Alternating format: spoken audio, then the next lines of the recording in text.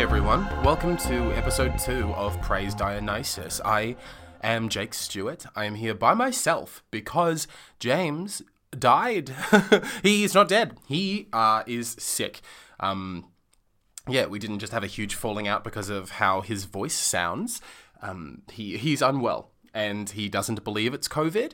I'm skeptical about that, but as someone who believes they had COVID, which is me, but was met with a lot of skepticism and sort of aggressive incredulity, I am not going to do essentially the opposite to somebody else, because I was raised Catholic and I'm not going to treat somebody else that way. You know, so he doesn't have COVID, but he's too unwell to sit here and say nonsense with me. So it's just me this time. If it goes incredibly, I may just get rid of him entirely. You let me know. Let me know what you think of that. But yeah, welcome. This week we're talking about 3 productions. When I say we, I mean me talking and you rolling your eyes and wishing I'd say something that you agree with a bit more. We're going to be talking about 3 productions. We'll be talking about New Works' production of Romeo and Julia in Belfast. We'll be talking about Pony Cam's production of Anything You Can Do. And then lastly, Theatrical's production of the musical If Then at Chapel Off Chapel. Thanks for coming along and let's get started. So this week, out of 5 stars, I would give this week for me, let's go 57. We're going to go 57 stars because it's been pretty nice, largely due to seeing 3 shows, which is a nice amount. It's been nice having that much theatre in my life, especially after, obviously, COVID took so much away.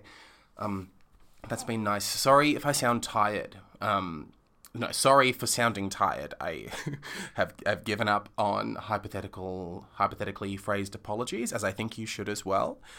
Sorry that I sound tired. I definitely do, because last night was when I saw the last show we're going to be talking about today is when I saw If Then, and I met someone in the foyer, just like a man who went from being a stranger to now being a man whose name I know. And we went out after the show and just sat in a bar and talked about theatre for a long time. I will not bore you with the minutiae, but it was a really good time. But that's why my fatigue may be audible. But I'm not going to let that bog us down. I'm also hoping, maybe this isn't a hope, maybe it's an intention. Maybe I haven't wrestled this idea yet enough. But the thought of just sitting here by myself talking to you guys, I would like it if this can feel in some way cozy and can feel in some way bearably intimate. I'm not sure. I don't know what it's going to be like to soliloquize like this. I've been grappling with something for the last couple of weeks, actually.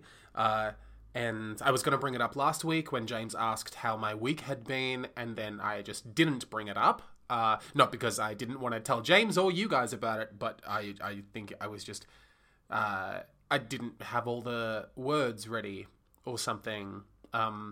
But yeah, I'll talk about it quickly now, just in case someone finds it helpful or interesting. You likely won't. But yeah, we'll see. Grappling with the concept of liking things is what I was dealing with, and I'm still dealing with it, I suppose. The way that my brain chemistry works is I'm just very prone to addictions of any sort. Kind of anything. If it's a thing that is in any way likable, there's every chance that I will like it, then I'll like it too much, and then I will just devote my existence to it. That's the way that I quotation marks function. And so throughout, last week, pre-podcast, and before then, and since then, I've been thinking about my subjective personal capacity to like something to whatever the normal extent is, and what it means to even like something in a way that, maybe in the way that it's different in the way of liking something intellectually or liking something spiritually. And the grappling, I guess, is about looking forwards, and as I'm sure you all do, with things inside of you and outside of you, imagining what life will be like going forward with that in mind. Do you know what the end of history delusion is? This is sort of out of nowhere, but I think it's interesting. It's the belief that the way that you are right now is the way that you'll always be. I just like to bear that in mind sometimes when really not thinking about anything like what I just mentioned. But in the current state that you are, what you care about and what you like and who you seem to be is not going to be the person you are even tomorrow. Yeah, so that's what I had been grappling with, and again continue to grapple with, and I will keep saying grapple. Is how life will be, at least in my mind, going forward. Wondering how much I'm supposed to like things and how much other people like things. I've said like more times than a Valley Girl would have said like in a similar time period. And that comment immediately felt misogynistic. So this is what this week is going to be like. Just me talking to you. Please call in if you'd like to interrupt. Yeah, let's get started talking about some shows, I think. Otherwise, this week has been good. Hence all the stars, just in the way of a friend came down from Sydney after he's been overseas for a really long time. He's a really sort of, talented designer who's been in Dubai for a while. And it's just always so magical when he comes down because, yeah, seeing him feels like a brotherly reunion or something. So that's always really lovely. Him and his astounding fiance, she's just an angelic, talented creature as well. And that was just really lovely, really good to see them. They're planning their wedding, and it sounds like they're handling it, but it also sounds wildly stressful. So if you're planning on proposing to me, I can currently make no promises about how well I will fare with preparing the event itself. Okay, let's talk about theatre. Okay, so I used to think that there was nothing in Cheltenham. This has been a theory of mine. I have now, of course, gone to Cheltenham and have disproved this theory, but only to an extent. As being a person who cannot drive for everybody's safety, I had to get a train to Cheltenham to see New Works Youth Theatre's production of Romeo and Juliet in Belfast. Got to Cheltenham, had to walk to this beautiful warehouse space that this theatre exists in. It was just kind of lovely, loud suburbia, but nothing there. I know that you're yelling at me that there is a shopping centre, but in my mind, shopping centres are kind of like the Vatican City. They're their own little self-contained ecosystem thing, and that does not count as contributing to a suburb. Sorry for all of the Cheltenham slander that I did not see coming out of my mouth, honestly. Got to Cheltenham, got there too early, had to sit in an oval for a while and pass the time. But yes, this is the full disclosure part. This is me telling you that I only found out about this show because Jessica Harding, who was a friend of mine, she is in this production. So that's how I found out about this thing, which I'm very grateful for because it was a very unique little experience that I got to have. Got to Cheltenham, found this space where New Works seems to reside.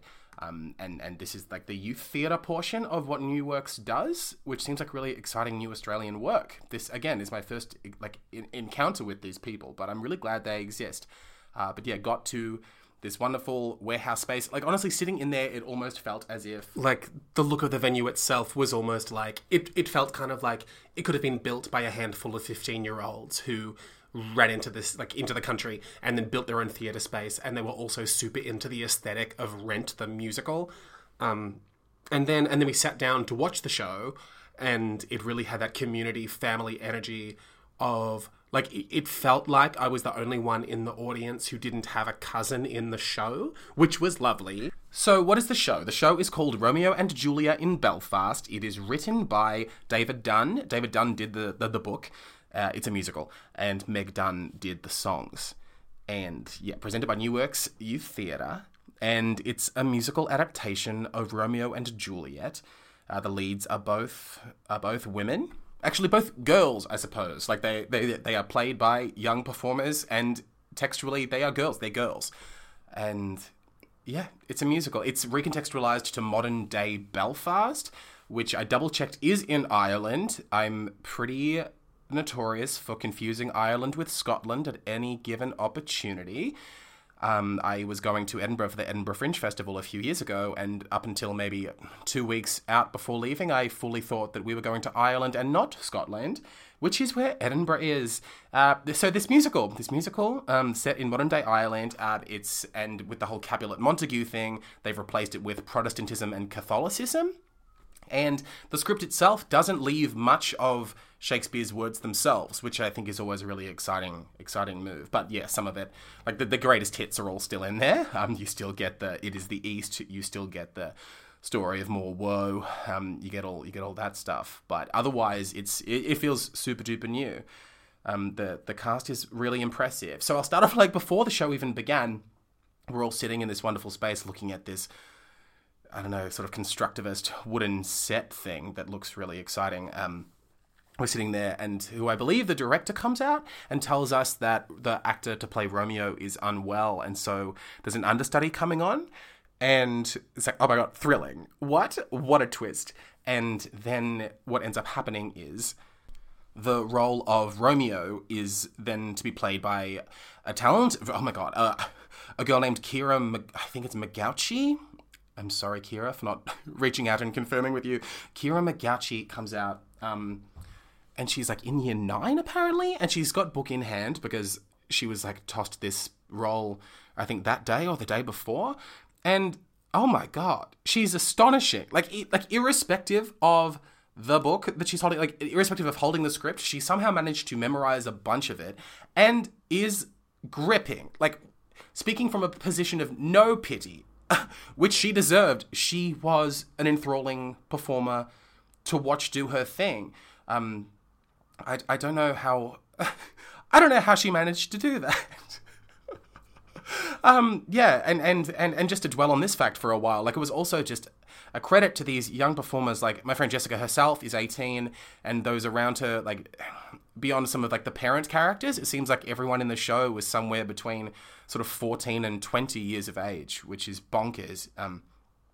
But everyone managed to so seamlessly and beautifully work songs that they had to change, like the pronouns of, or the person they were addressing of, so that the more rehearsed cast could replace Romeo's contributions to musical numbers, and having to do all this like seamless choreography and blocking around Kira stepping in for Romeo was just a remarkable effort that they pulled off. Yeah, it's a real credit to all of them, Kira especially, but also the flexibility of these performers. It was spectacular. The music itself was all very, like, you know, effectively like hustly and bustly and very scene setting and mood setting and romantic when it needed to be. But yeah, if anything, it was more of like a audio environment for the story to hang within, and for that reason was really effective and cool. Yeah, and the dancing was also, you know, energetic and funky. But yeah, I'm just going to dwell briefly on my pal Jessica, whose voice I'd never heard before was startlingly lovely. It was that sort of like, like the it sounds like what I imagine it would sound like for like a redheaded Scottish woman sitting alone in a field singing about a lost love, like that tone, like that warbly low kind of like, like that. Imagine that, but good, and coming out of Jessica Harding.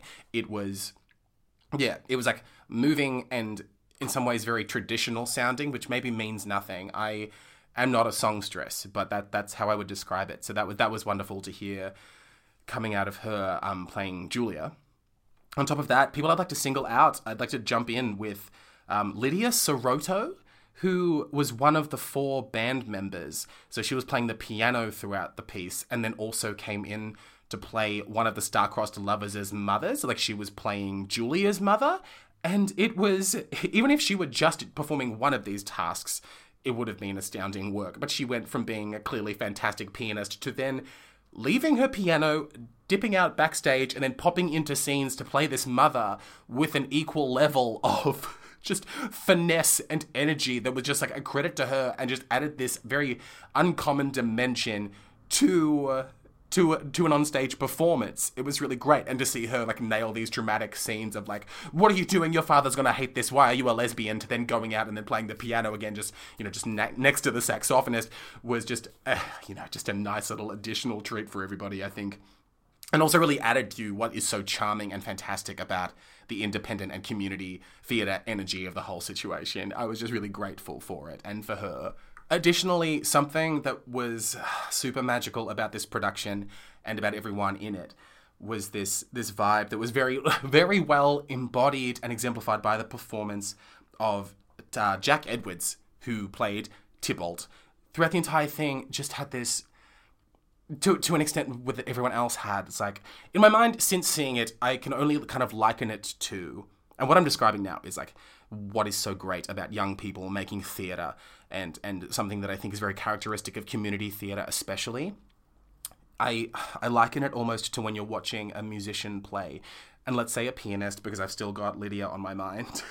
When you're watching a pianist play and you look at their face and you can see that they're completely lost in what they're doing, and there's nothing sort of like self-conscious or vain about the way that their face, and likely outside of their hands, that their body is engaging with the task they're undertaking, which is one of just sort of pure self-expression and artistry and craft. And there's something similarly so stripped back and vibrant and honest about the way that, let's talk about these, like this cast specifically, like all these kids in this show. There's just nothing self-conscious or constructed or making an effort to be, I don't know, like super gorgeous or well, like they're not trying to look photogenic, and they're not trying to, I don't know, look super cool, you know? They're just trying to like service this plot and exist in this production and showcase the energy and passion they have for the story that they're telling. And for that reason, it was just like this extra level of moving, which again, I think is just so characteristic of this type of theatre. And yeah, and I just wanted to single out Jack Edwards, because he was, like, his energy and commitment to everything was just so exciting, and he really embodied all of those things. But as they all did, it was just such a strong cast, and they were just really fun to witness.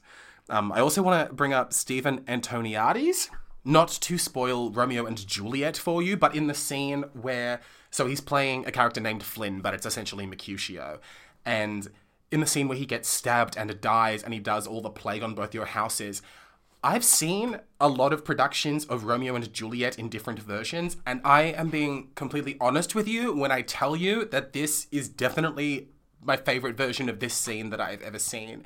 I was not letting myself cry because, again, I was someone that only knew one cast member, and I was at a performance that felt like it was just for family members and like their high school friends to come and see. And so I did not want to be sitting in the front row crying, you know, because of self-respect or something.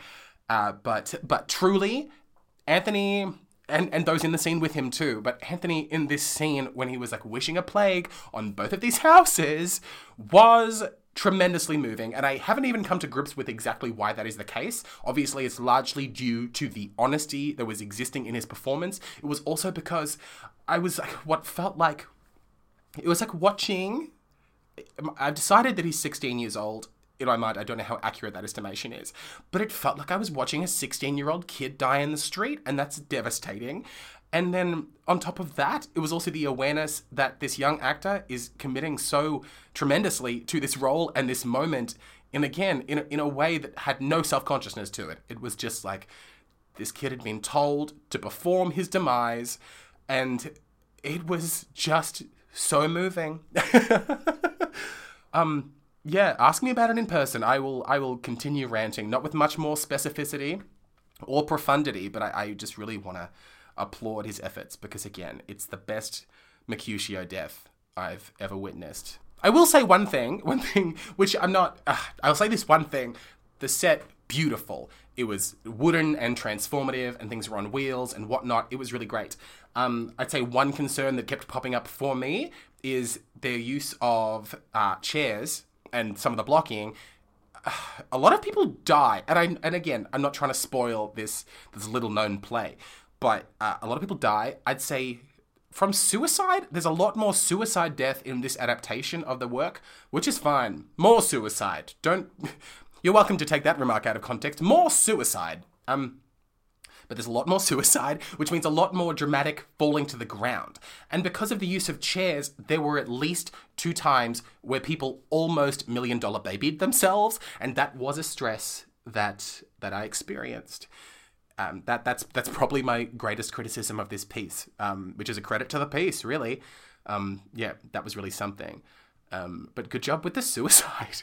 More of it, because they took out the whole miscommunication. They took out the, oh, no poison left for me. There was none of none of that confusion with the apothecary. Like, Romeo just bails, and then Julia just full-blown legitimately commits suicide, and then her aunt is left to be sad about it, really sad about it, and then deliver the final monologue. And it's like, oh, good golly, all these kids are dead.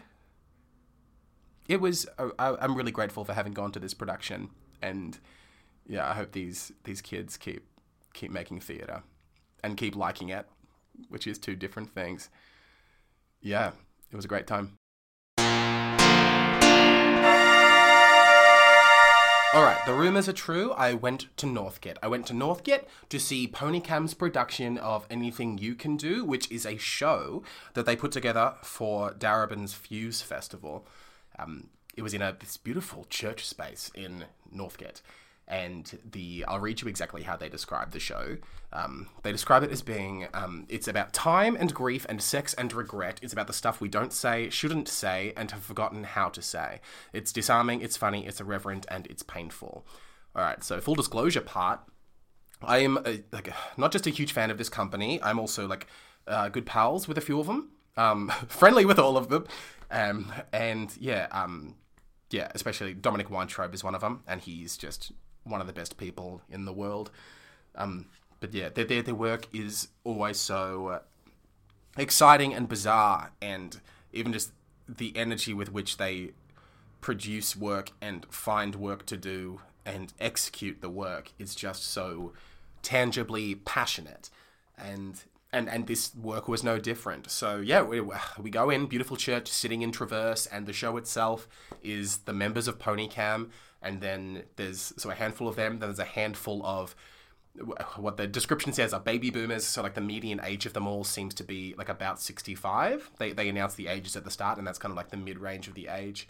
And then it's kind of just a series of scenes and activities and undertakings, and even just question and answer sessions of them all just exploring and appreciating and celebrating the differences between the generations, and the difference in even just the way their bodies work.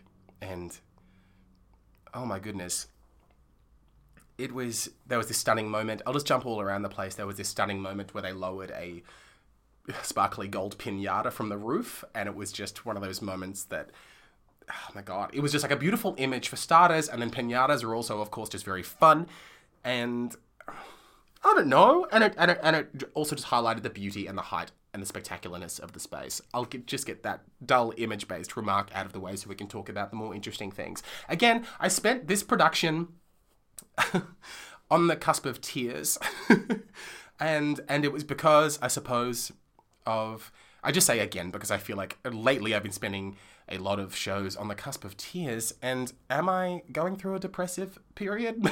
Who's to say? I'm sure my art will reflect it.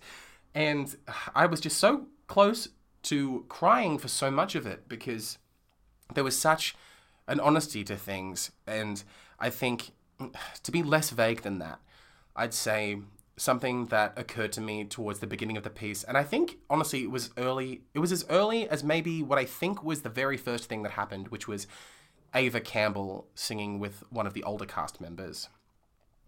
And they were just singing to each other this very slow song that I'd never heard in my life, but it was really, really nice.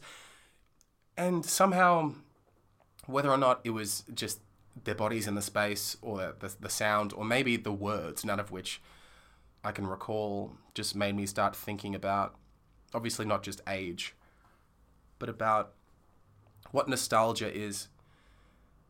And the show itself really made me start thinking about how afraid I am of nostalgia, which is something that I'd never, ever thought about. And it's a credit to the piece that it was forcing me to have thoughts I'd never had before. But it made me interrogate why I find nostalgia to be so sad. And I think, and maybe you can relate to this, I don't know if I hope that you do. It made me think about the fact that, hoping that I get to a ripe old age. That is my hope. The fact that, to look back on my life, I will only be able to look back on things that I do. you know? Like, if I'm gonna have treasured memories, then I have to be the person that lives them. And, oh my God, and the show made me interrogate that responsibility. And, I don't know, and that just made me blue.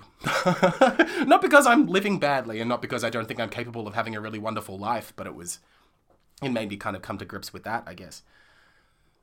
Which I'm really grateful for.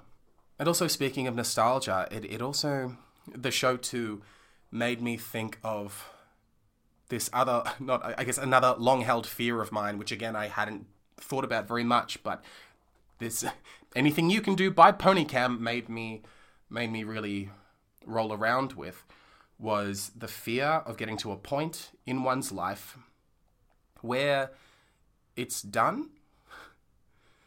This fear of living your life, and then your life, whatever you describe your life as being, like obviously not the part that is just your brain has electricity in it and your heart is still beating, but if you were to make a list of the things that your life is made of, if everything on that list stopped, and then you still have breaths to take, being in that position frightens me so much.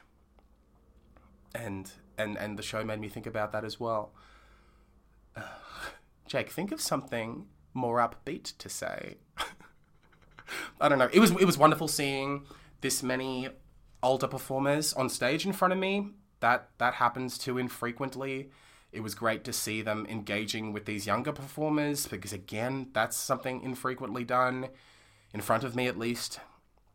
That's so nice. Like, intergenerational anything is so nice. Like the way that I feel like, especially lately, we've been factioned off into really every discernible faction, because whether or not it's the broad sweeping spectre of capitalism, or whether or not it's a TikTok algorithm, but something seems really intent on breaking us off into little groups so that we can be more specifically marketed to or pitted against each other for the sake of, I don't know what, more accurate Nielsen ratings, I'm not sure, but watching these people work with each other on stage, because I think too, having spoken to a few of the Ponycam members in the early days of developing this project, I think one element of it was the idea of skill sharing and, yeah, intergenerational skill communication, like almost like teaching each other things. And even that in itself is so touching. And also, is primal the wrong word? For some reason that seems simplistic and vaguely insulting. But that activity is something so inherent to the old school idea of what a community would be like, would be older people passing things down to younger people in order for the way of life to be maintained and for those younger people to survive. Yeah, I don't know, this show was about so much and about so many things that I haven't lately really taken the time to think about. And again, grateful for seeing this show too. There was a part where two of the older performers, they were doing a scene which, and having spoken to cast members after the show, came to find that it was like originally scripted, and then they didn't want to stick to the script for whatever reason, which I think was a great choice. So it was just like, yeah, these two performers performing this scene that felt, in many ways, kind of like ripped from, I don't know, an MTC drama or something. It was just like two people looking back on a confusing past relationship they both had, and one had an ex-husband, and the two of them had some sort of like brief magical love affair, and watching them just underneath these, you know, the orange glow of these floodlights and the tarp that they were standing on, and like the crunch of twisties that was that had littered the space by now. It was just watching these two people have, in at least like the theatrical universe, have what feels like a fairly familiar conversation. But whether or not because of the performance that it existed within, or maybe it was, I don't know, this seemingly melancholic mindset that I entered into this audience bank with. And maybe it also just ties cleanly back into that thing I said moments ago about not wanting to still be living a life once you're done living it. Looking back on love that could have been, or even love that was, or believing that, you know, having a terrifying revelation that you are responsible for opportunities missed, or you're the reason that what could have been the most magical thing in your life is gone now. Yeah, thinking about that is just, is always going to be devastating, but the most recent time I was forced to face it was at this show, and that's why I'm talking to you about it.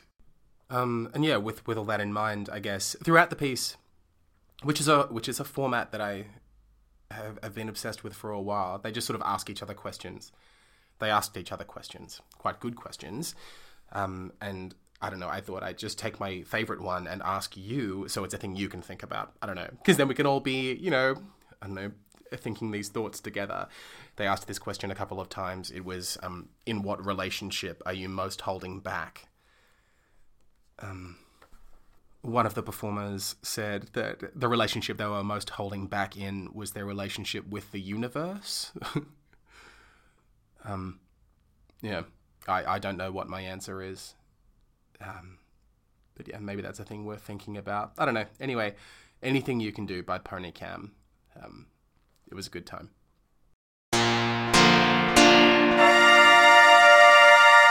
Okay, so the last show on the chopping block this week. Chopping block. Can you imagine if that's what we were doing? We were just sitting here, thumbing through shows, being like, you know who else should be stopped? This untalented person. Yeah, the last show we're going to be talking about this week is a show I saw yesterday. It's called If Then. It's a musical. The music's by Tom Kitt, and the book and lyrics are by Brian Yorkie. It was produced by Theatrical, and it was on at Chapel Off Chapel. And I saw Closing Night. I saw Closing Night, so you missed it. Just letting you know. Yeah. Full disclosure part, I'm really good friends with the choreographer. Taylor True is astounding, and I'm also pals with Pasquale Bartolotta, who's in the cast, and is consistently marvelous. But yeah, so If Then. It's a musical. There you go. It's a musical. It originally starred Idina Menzel. It was the reason that there was this real sudden discussion about whether or not Idina Menzel had any talent at all. It really bred, I'd say even more so than when she started doing live performances of Let It Go and her voice kept doing unpredictable things. It's like her starring in this Broadway musical brought around a lot of conversation around, like, is she just yelling though? Is it just screaming? Like, maybe she can't sing. And like, of course that's a ridiculous thing to be suggesting, but it bred that sort of discourse. If Then itself, plot-wise, is kind of like Sliding Doorsy, that beloved Gwyneth Paltrow number. So it's like Elizabeth is Idina Menzel, comes back to New York City after being away, and then this seemingly meaningless moment in a park occurs where she has to make one of two decisions, and one is to go with one friend and one is to go with the other, and this creates a multiverse. This creates a fork in the road, and then we witness her walking down both of these paths at the same time throughout the show, and that's kind of the structure. And then she ends up with a boyfriend, not with a boyfriend, pregnant in different ways, and there's an outcome. That is kind of how it works. Let's get into it. First off, really great cast, really strong cast. The voices are amazing. I'm going to get the written down version of this woman's name in front of me. Where is she? Stacey Louise Camilleri, playing the lead. She was so good, you guys. Like, her voice was stunning in the way that, like, she was hitting these notes that were so beautiful and large that it really felt like you could just swim around in them. It was just marvelous. And we'll get into my very few, very nicely phrased criticisms of the script itself later.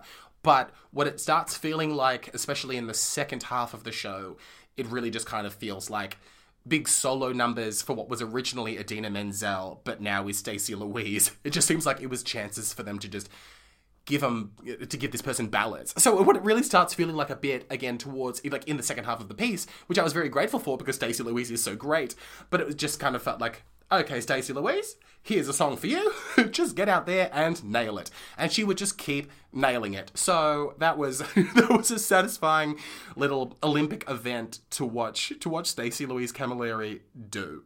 The show was musically directed by Vicky Quinn. I don't know how to talk about the the skill set of a musical director or what they've accomplished because I'm not familiar enough with how musicals work. But the music sounded great and was there, so I have to assume that she nailed it. Good job, Vicky. I'm sorry for not having the language or skill set necessary to speculate upon your capacities, but it seemed great. The show itself, too, was directed by Liam Charleston. Again, I think with approaching this work, and this is me guessing, but I think a large part would have to do with trying to make clear the differences between the two realities, like on top of all the other obvious things, trying to make it clear what the two different realities are, and when we're watching Beth and when we're watching Liz, which I think he handled quite well. I only spoke to one person who at the end said that they didn't realize there were two realities until Interval, but only one person said that. And I think part of what made the realities different from each other, one effort that was made that I really appreciated in trying to distinguish between the two of them was like different lighting states, which is similar to what they did in I Know Who Killed Me, that Lindsay Lohan movie where she played twins for the second time, which is a reference I made at the theatre that no one understood, and maybe no one will this time either. But yeah, lighting was a tool they used to try to differentiate between the realities. And so I figure that Jack Price, the lighting designer, had a hand in that smart move. As far as getting back to the cast as well, Jade Boney was a really welcome presence on stage. Like she took what that could end up feeling like a peripheral, maybe largely functional character, but she turns it into something that's much more engaging and layered and delightful than it necessarily would have been in another person's hands. Like she was, this sparkly light that was really great to see on stage. And similarly, Rory Ma, I was really into any time that he was around doing stuff. I would have been really happy to watch him be in more scenes because he was just kind of a charismatic, surprising, interesting presence. And I'm a glutton for that. So yeah, go Rory. Thanks for being yourself. The show itself, though, so first off, the set itself, beautiful. The cast, really talented. That's all really good. Choreography, good. Again, I'm biased, but the choreography was good. Let's just get into the script because, okay, first off, and this is a private gripe that I have, any song that is just about New York City, I think is just a very often done thing for some reason. The examples that pop into my mind, and these are larger scale musicals, I guess, are shows like King Kong, which maybe you haven't seen. Maybe it's better that you haven't. But King Kong does it. Ghost does it, if I'm remembering that correctly. I only remember it so vividly because it was just another example of Rob Mills nailing it, and of course Gemma Ricks just being immaculate, like she's from the heavens. But they both, and many other shows do it too, where there's just a song that is just about New York City, we sure live in New York, there are trains, there are buildings, and there's people walking around.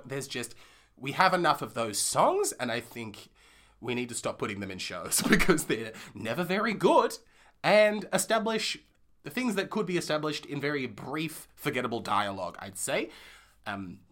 That's that. Speaking of dialogue versus music, early on, and this is an old school way of thinking about musicals, I suppose, but traditionally, of course, the songs come from heightened states of emotion. And the early pieces in this show do not come from those things. They come from a quite logical, almost logically persuasive place. Almost from a position of I'm singing this song to win you over to my thoughts, and if you join in, it means you agree, which is not an invalid thing to do, but just a thing that I think maybe is worth noting. That's that. Let's just keep this ball rolling on things that I personally find difficult to connect with. I thought one of her realities, so in one she's called Liz and one she's called Beth. I only remembered the difference between them because Beth's instigating decision was a less interesting one than Liz's was, and in my mind, Beth is a more boring person's name than Liz is. No offense to anyone with either. Beautiful, beautiful name. But yeah, the one who chooses a more corporate... to simplify the two options, it's almost as if she chooses love and family on one side and she chooses corporate life on the other. And I was very grateful that on the corporate side of things, she had a very, like, charismatic boss walking her through everything that she was doing on the corporate side of things. It was played by Omar Mustafa, who I was just very taken by. He's just such a watchable man. He's just so relaxedly talented and just, yeah, really, really great. Like, I will never advocate for this ever again, but I wanted more scenes in offices because it meant that Omar would be there. But that was an element of the show that made it unlikely to be in Jake's Hall of Fame, just because I struggle to, and this is a thing that the show itself made me sort of like dive into meditatively, was like, I struggle to empathize with or connect on a very profound level with anyone who chooses a corporate lifestyle. I think just on stage, but I think to an extent as well in life. If you're choosing to live in an office for so much of your life, I feel like in a relatively unconscious way, I think we are too inherently different to, I don't know, matter to each other or something. I'm not sure. Saying that makes me think of this recent thing that happened when I was at work. Well, I was on break at work, so I was outside my workplace, my non-corporate hospitality workplace, and it's in the city, and I think I just had a coffee or something, and I was just sitting, and I look across, and for some reason there's this, like, gaggle of business people outside in the sun on their way somewhere, but they'd stopped because I think maybe, like, their team leader or something had something to say about architecture. I'm not sure, but it was probably, like, 9 of them, and they're all in suits, and the team leader person is talking to all of them, and everyone's watching this person gesture towards, like, a glass window or something. Maybe they were discussing, like, a new poster to put up to advertise business. But one of the people, so this one guy in a suit in this group, had lost interest in what this person was talking about, and instead was, like, gazing upwards away from the focal point of the discussion, just what seemed like he was just glaring at the way that the sun was streaming in between 2 of the skyscrapers we were all between. And it was just this beautiful thing I saw that I thought, and of course I've romanticized it. Maybe he was thinking about something really unremarkable. I don't know. Maybe he was the boss. Maybe he was, I don't know. But it looked like, and I want to believe that he was thinking about how different life could be if he just made a different decision, and he was going to make that decision today because he wanted to spend more time looking at things being hit by sunlight than he wanted to spend standing in the city with a bunch of people in suits talking about a new business poster. I don't know. So that's why I struggled a bit with caring about some of the people in If Then, the musical. Let's also go in more on the songs. The songs, a lot of them sounded quite nice. I think the lyrics are what kind of stabbed me in the ear a bit. I think there are a couple too many songs, and, like, obviously with the subject matter being what it is, it's a show inherently kind of about decisions and the consequences of our decisions. But there were just too many songs that were essentially just like, decisions are things. You choose them, then things tend to happen after choosing things, and that's how things occur. It's like, that was kind of like what too many of the songs were. Like, if you cut out all the songs that weren't about it being New York City and about things having consequences, you'd only have about maybe half of the score left, which I think is just an incorrect ratio. Yeah, and again, to dwell on the songwriting, there's this song that the lead sings, like the lead character sings, again, just to keep talking about her because she's such a miracle, Stacey Louise Camilleri. The lead character, whether or not it's Liz or Beth, I believe it's Liz, is singing about, because her, like, boyfriend is going back to war, because he's a soldier, is going back to war, and she's upset about it because it means that he's abandoning her and their child. And then she sings this song, and is it called I Hate You? It's called, I'll find it for you so I don't get it wrong. Yeah, it's called I Hate You. And the lyrics, and this is me, I believe, quoting them. Like, this is my memory of what the words are. It's like, I hate you, I love you, but I hate you. And that is kind of most of the words in the song. It goes for the length of a song, and it's again, obviously, it's Stacey Louise beautifully, expertly navigating this lyrical wasteland, but it's like, and maybe this is me being stodgy or something, but that feels like it's cheating. Like, that feels like truly, it's just, I hate you, I love you, I hate you. And obviously, as we can all already tell, it's about how it's so like, it's complicated when, like, something tragic happens, and if you love the person that is the source of the sadness, like, you love them, but you hate them, like, that's a fairly conventional adult thing to have experienced. But to then be in the position to write a Broadway musical about that experience, and then all you're going to give us is I hate you and I love you spaced apart and repeated over and over again, like, that's not enough. Like, that's almost like you've signposted the things that you want to put in your song, and then you've forgotten to put anything in there. It's like you drew the paint by numbers, you put all the numbers in, and then you forgot to color it in. Like, that seems like cheating. And I get that maybe they were trying to go for a thing of, like, we'll just leave it up to the actor to make it, like, layered and complicated, which Stacey Louise gallantly attempted to do, and she made it a gripping thing to witness, but I couldn't stop hearing the song being disappointing lyrically. And maybe they were attempting a thing similar to what Stephen Sondheim did with that Maria song from West Side Story, how he wanted it to be obvious that this man had fallen in love with Maria, so he sings that Maria song, but he didn't want him to say the words I love you because that felt too obvious, so he just got him to sing Maria a bunch of times, and that's how he conveyed the love. Like, maybe they were attempting to do that, but instead it just, to me, felt lyrically unsatisfying. And yeah, across the board, kind of, that's a thing that I kept feeling, was there was just an imprecision in the words, like almost just like a lack of specificity. And even saying that, I don't know if it's specificity or if it's poetry. Maybe it's just, again, maybe it's really just a taste thing that I want more exciting language in my theatre. But they were talking, of course, about unique, complicated, emotional experiences, and it feels wasteful not to be precise and interrogatory and excited by that idea. And therefore, it kind of felt like they were trying to paint a really complex oil painting, but they were doing it finger painting style with oven mitts on, is how that left me feeling.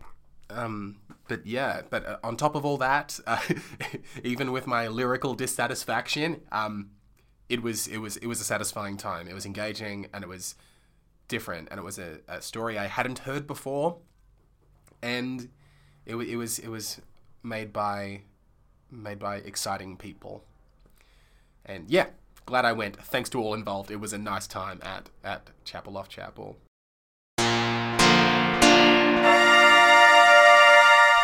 Oh my god, you guys, we did it. Yeah, solo episode of Praise Dionysus. Thank you for coming on this journey with me. The coming week, what's going to happen? James will likely recover. So cross your fingers for him. Whatever he has, which we are all collectively agreeing is not COVID, but some other mysterious virus. Whatever he has will hopefully stop taking up residence in his body, and he will be back and ready by next week. By then, we will have, at this point, the plan is for he and I to see Wesley's production of Cloud Street, which I am so excited for. By then as well, Reagan will have opened. Again, Reigen, nothing to do with Ronald Reagan. It's the episodic piece that I worked on with 8 other playwrights with Periscope Productions. We open at the Meat Market Stables this Friday. So by the time we record, we will have that show will have opened. James and I will have seen it, and we'll see what James is in the mood to talk about. I feel like I cannot take the reins on that. So we'll see what he wants to talk about. And other things may happen, but that is the current plan. As always, please reach out if there's something you would like us to see or to talk about. We have that email address that is praisedionysus@gmail.com. I will sign this off, first off, with gratitude. Thank you again for putting up with me for this amount of time. Again, any opinion that I guess I have shared, I may already disagree with, and always remember that friends don't let friends become theatre critics. Have a wonderful day.